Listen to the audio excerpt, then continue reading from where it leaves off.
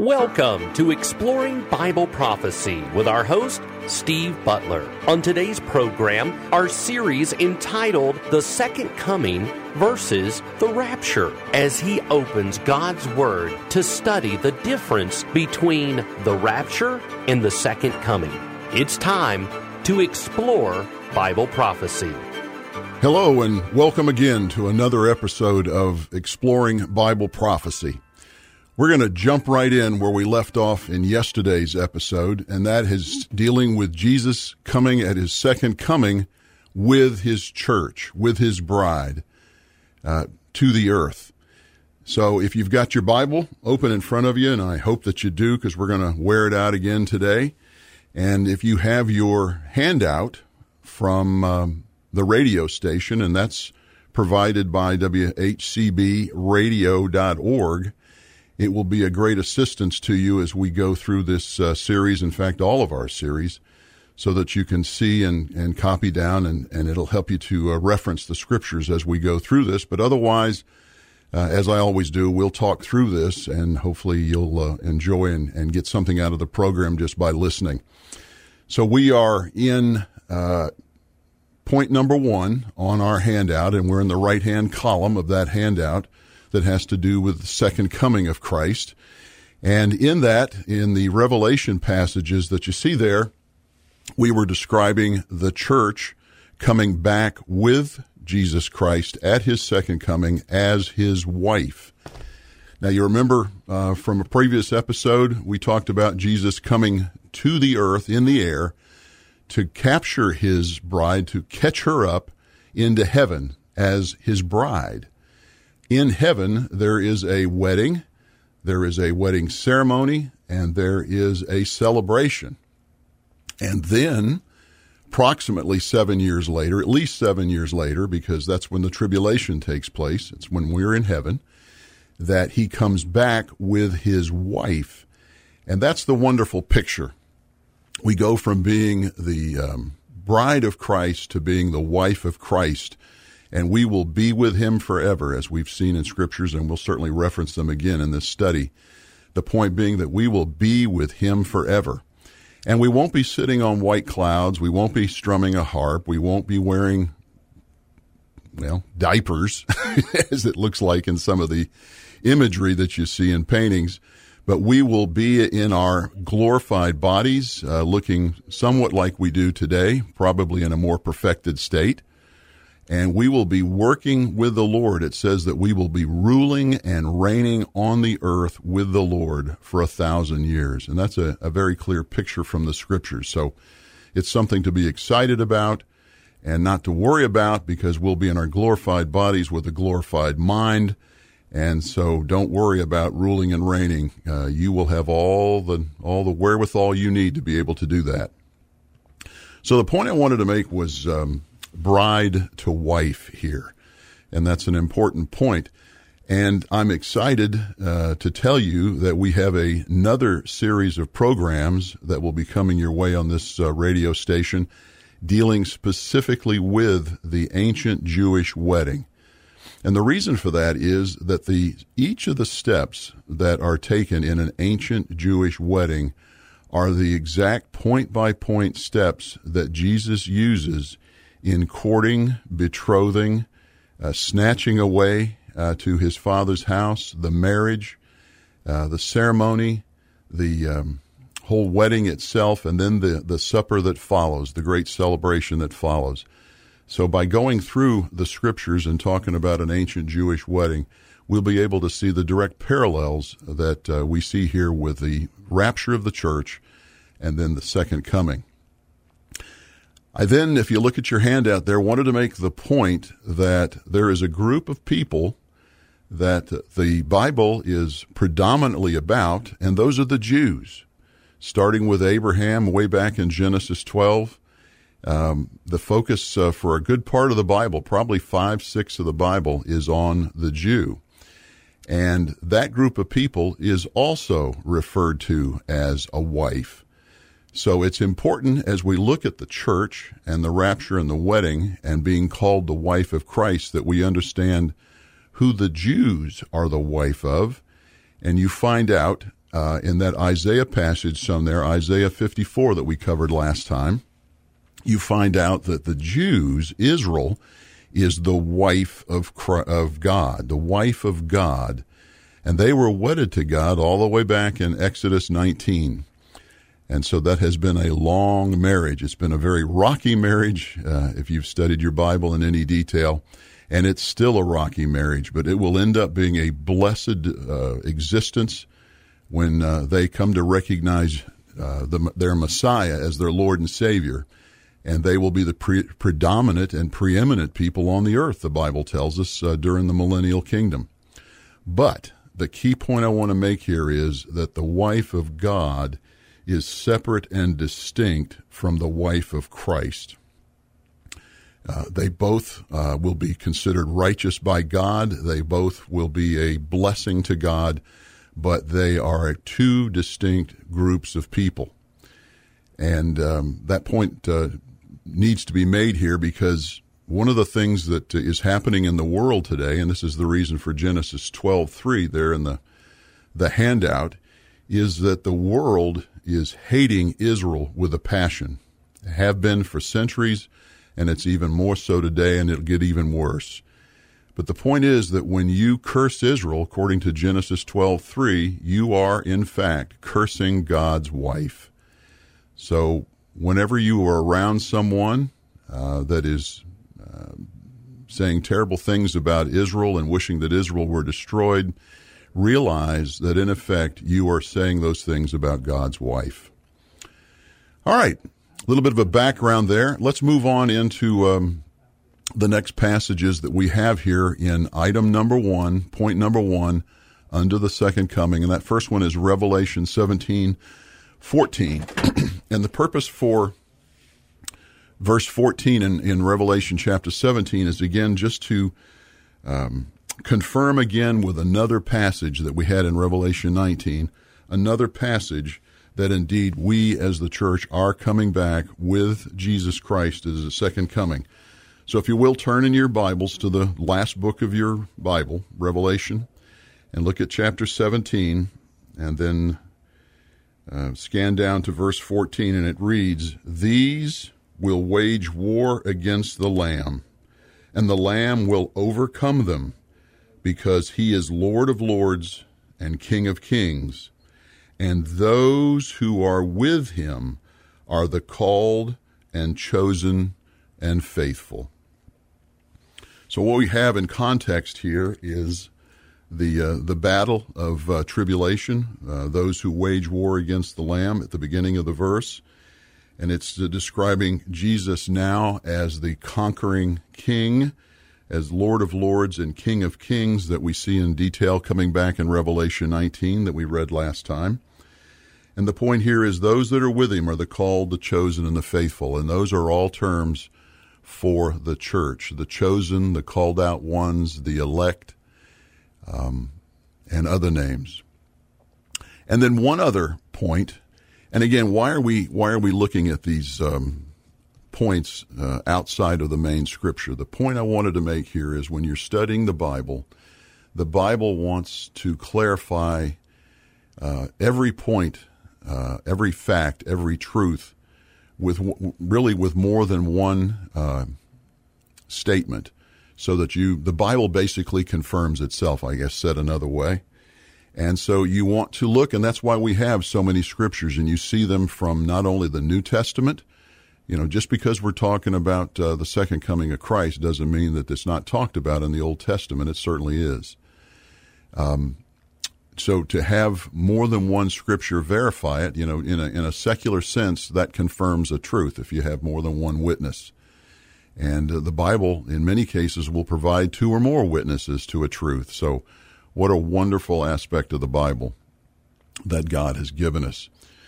So the next scripture, actually the last scripture in this particular point in item number 1, is in Colossians. So if we'd go from Revelation back to the left, and you'll find the T books, the Titus, Timothy, Thessalonians. The T's get bigger and bigger.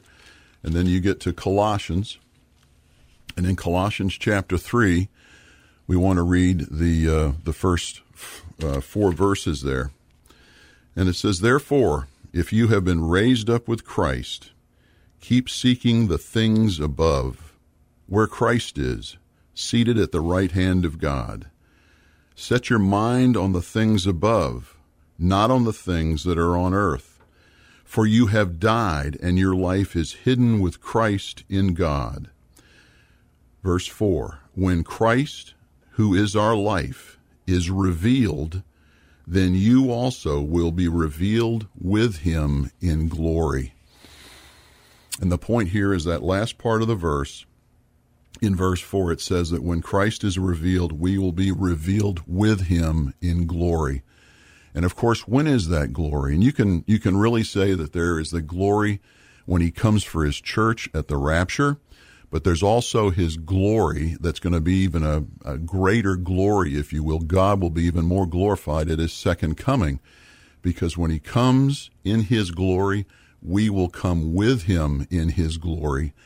And the people who are on the earth that are going to be judged will see us for who we are as believers in Christ, and God will be glorified in this. The whole world at that point will then see Christ in his glory with his church. So just another confirmation that we are coming back with him. And I have down there as well John 16:24, and it's kind of an additional point to be made about the glory of Christ and our being with him. So if you'd go to John, the last book of the Gospels, so you got Acts and then Romans, then Acts, let me get that straight, thinking backwards, and John 16, and John 17:24, it says, Father, I desire that they also, whom you have given me, be with me where I am, so that they may see my glory, which you have given me, for you loved me before the foundation of the world.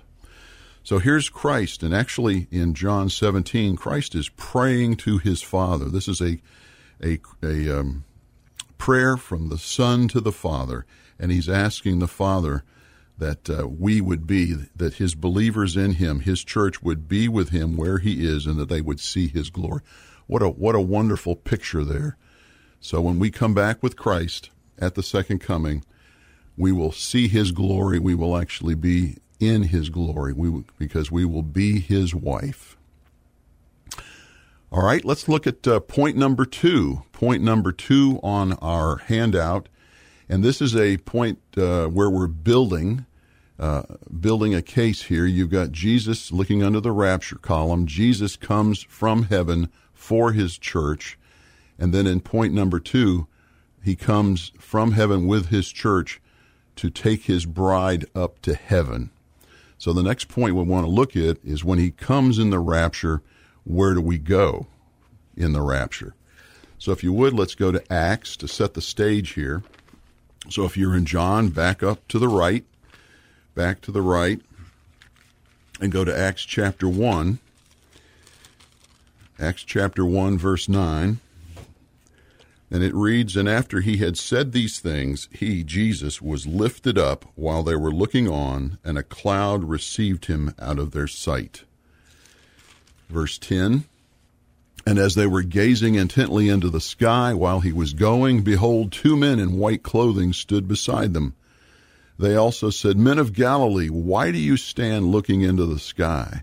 This Jesus, who has been taken up from you into heaven, will come in just the same way as you have watched him go into heaven. So I have the Acts passage here. We've read it before, but I wanted to read it again just to set the stage that it's a picture of Jesus after his death, burial, and resurrection. And he has been back on the earth for 40 days. And then, of course, 10 days later would be Pentecost and the creation of the church. That we see him going up into heaven, and it happens to be on the Mount of Olives, which is just to the east of the Temple Mount in Jerusalem. And the apostles are there watching this happen. And they're saying that he is going to go into heaven, into the clouds, to heaven, and then will come back in the same way. And as we'll find out here in a couple of episodes, we will find out that he comes back, just as it says here, and will come back exactly to the Mount of Olives, the same place he left from. That's not the rapture, that's the second coming. But he will come back to the same place that he lifted up. So the point there being that we've seen Jesus do this once, and now he's going to do it again, only he's going to do it with his bride. So let's take some time here, and let's get into what is probably the best known rapture passage in the Bible. There are actually three good rapture passages, but this probably in 1 Thessalonians chapter 4 probably captures it better than anywhere else in the Bible. I know it's my favorite. And let's go ahead and take a few minutes here, and let's look at 1 Thessalonians chapter 4, verses 13 to 18.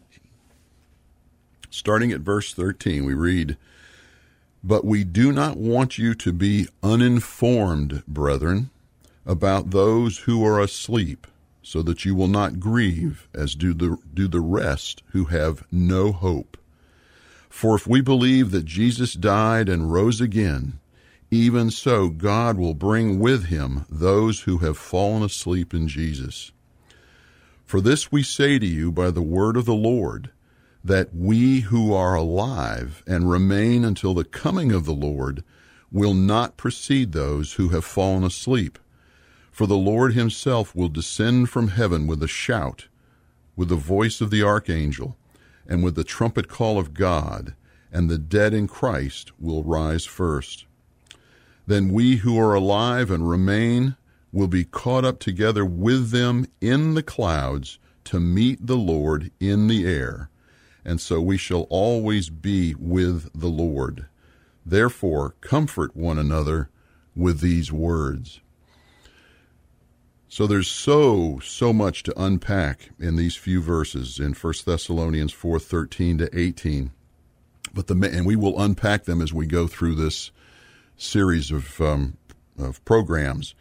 But today, the point we want to make here is really focused on verse 17. And it says that when we who are alive and remain will be caught up together with them as those who have died in Christ, and their bodies have been resurrected to the grave, and they'll be matched up with their spirits to become whole again. We who are alive at the time will be together with them, caught up in the air. And of course, caught up is harpazo, which in the Latin is rapture. Caught up with them in the air to meet the Lord, and so we shall be with the Lord always. And of course, if you recall back to John 17:24, that's what the Lord asked the Father for, is that we would be in his glory forever with him. So we see a confirmation. And then, of course, the wonderful verse 18 that concludes it here, "Therefore comfort one another with these words." So the rapture is a glorious event for the church. It is a rescue from the wrath that is to come in the divine judgments of God on the earth, that we will be rescued from that, and we are to comfort one another with those words. So you can see from this rapture passage that we will be caught up with the Lord in the air, just as we saw Jesus going up into the air in Acts chapter 1. And we're going to spend a fair amount of time in this passage as we go through the different points in this series on the rapture compared to the second coming. Let's see if we can do one more passage here, and that would be in John chapter 14, and I will read that to you here as we go back to the left. John chapter 14 is one of the other two rapture passages that I refer. There's three real obvious ones in the Bible. And this is, I guess depending on your perspective, it could be very obvious or almost as obvious as 1 Thessalonians chapter 4. But nevertheless, let me read this to you. Verse 1 of John 14. "Do not let your heart be troubled. Believe in God. Believe also in me. In my Father's house are many dwelling places. If it were not so, I would have told you, for I go to prepare a place for you. If I go and prepare a place for you, I will come again and receive you to myself, that where I am, there you may be also, and you know the way where I am going. So we're going to spend a lot of time in this one as well. We'll spend a lot of time in all three of those rapture passages as we go through. But isn't it a wonderful picture here to see Jesus Christ telling us, first of all, in one, don't be troubled. Don't let your hearts be troubled. That just as we saw in verse 18 of 1 Thessalonians 4, comfort one another with what I'm telling you. That in verse 3 of John 14, I will come again and receive you to myself. So a picture of the rapture of the church and the fact that he is coming for us to take us up to heaven with him. Now we want to answer a question from a listener, so we'll pick up this series the next time. We have a question from Susan in Kingsport, and Susan's question is, should we have any fear about the rapture of the church? Oh, what a timely question. And that's a great question, Susan. People who have fears about the rapture are folks who really don't understand the purpose of the rapture. And of course, that's why we're going through this. In this series, God's Word really is clear that the rapture is an event to look forward to if you know Jesus Christ as your Lord and Savior. So let's look at a few scriptures to see if we can back up what we just said here and assuage the fear that Susan in Kingsport may have about the rapture of the church. So let's go to 1 Thessalonians. 1 Thessalonians.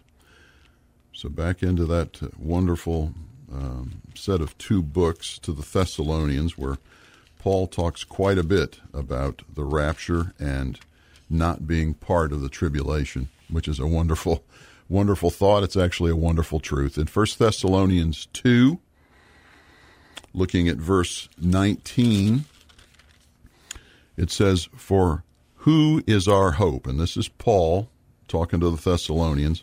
"For who is our hope or joy or crown of exaltation? Is it not even you in the presence of our Lord Jesus at his coming?"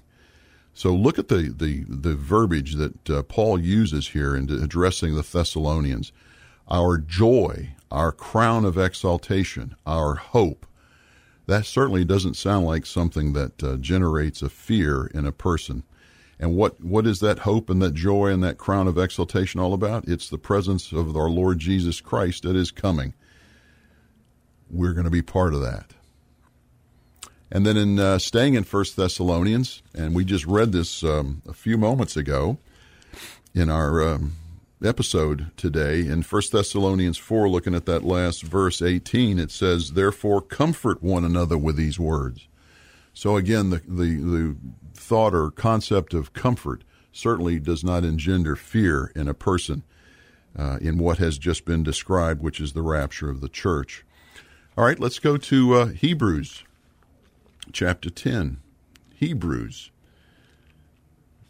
This is a passage that folks might not think necessarily applies, but indeed I think it really does, because it's talking about the church making sure that it stays together and fellowships together. It says in Hebrews chapter 10, 24 and 25, "And let us consider how to stimulate one another to love and good deeds, not forsaking our own assembling together, as is the habit of some, but encouraging one another, and all the more as you see the day drawing near."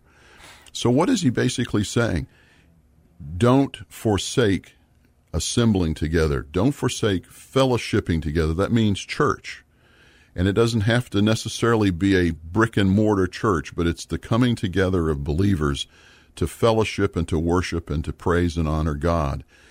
And it's talking about stimulating one another to love and good deeds. And it's talking about doing this and as an encouragement to one another, and it's all the more as you see the day drawing near. What is that day they're talking about? It's the rapture of the church. It is a glorious event in the life of a Christian. It's something to stimulate you. It's something to encourage you. It's something to comfort you. All right, let's look at another passage. And again, you may think, well, why don't we just have one or two verses? That's all we really need. Well, you can. But again, remember back, context. You want to make sure that you have the facts and you don't pull a truth from one verse. If you can find several verses that say the same thing, then you can be pretty confident. In fact, let's just go ahead and say, you can be confident that you have a understanding of a truth. So let's look at another passage here in Acts chapter 14 and verse 22. And this is Paul in his first missionary journey up in what is now modern-day Turkey, in central Turkey. And he says in verse 22, strengthening the souls of the disciples, encouraging them to continue in the faith, and saying, through many tribulations we must enter the kingdom of God. So this is a motivation, even though he's talking about tribulations, and we'll talk about that in some detail here in a few episodes of this series. But he is talking about encouraging them during their tribulations here on earth because they have a wonderful thing to look forward to. What is that? The rapture of the church. And then the last one we'll look at here is Titus. So you remember 1st and 2nd Thessalonians, then 1st and 2nd Timothy, then Titus. So you see the long to the short of the T's in the New Testament. So we go to Titus, and we go to Titus 2:13. And in Titus 2:13 it says,